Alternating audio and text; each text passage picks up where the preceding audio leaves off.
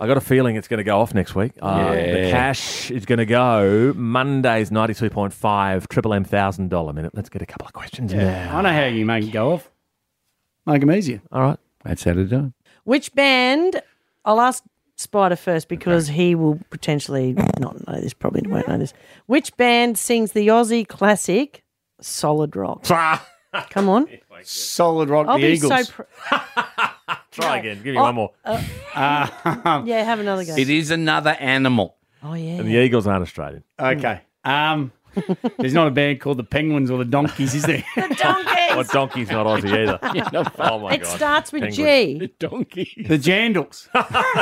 Starts with J. Anyway. There is a band called the Swamp Donkeys. Going well, aren't What's we? it called? All right. The Goo Goats. Goo Dolls. Goanna. Oh, Goanna. Yeah, Goanna. Goanna. All right. Okay. All right. All right. Ooh, what about this one? Come on. Yes. I'm going to... What is the name of Australia's brand new regional airline? Oh, that We know was that. Bonza. Yes. Yeah, well Well done. done. There you go. Good Yep. boy. Give me another one. Oh, All right. okay. Ooh. Oh.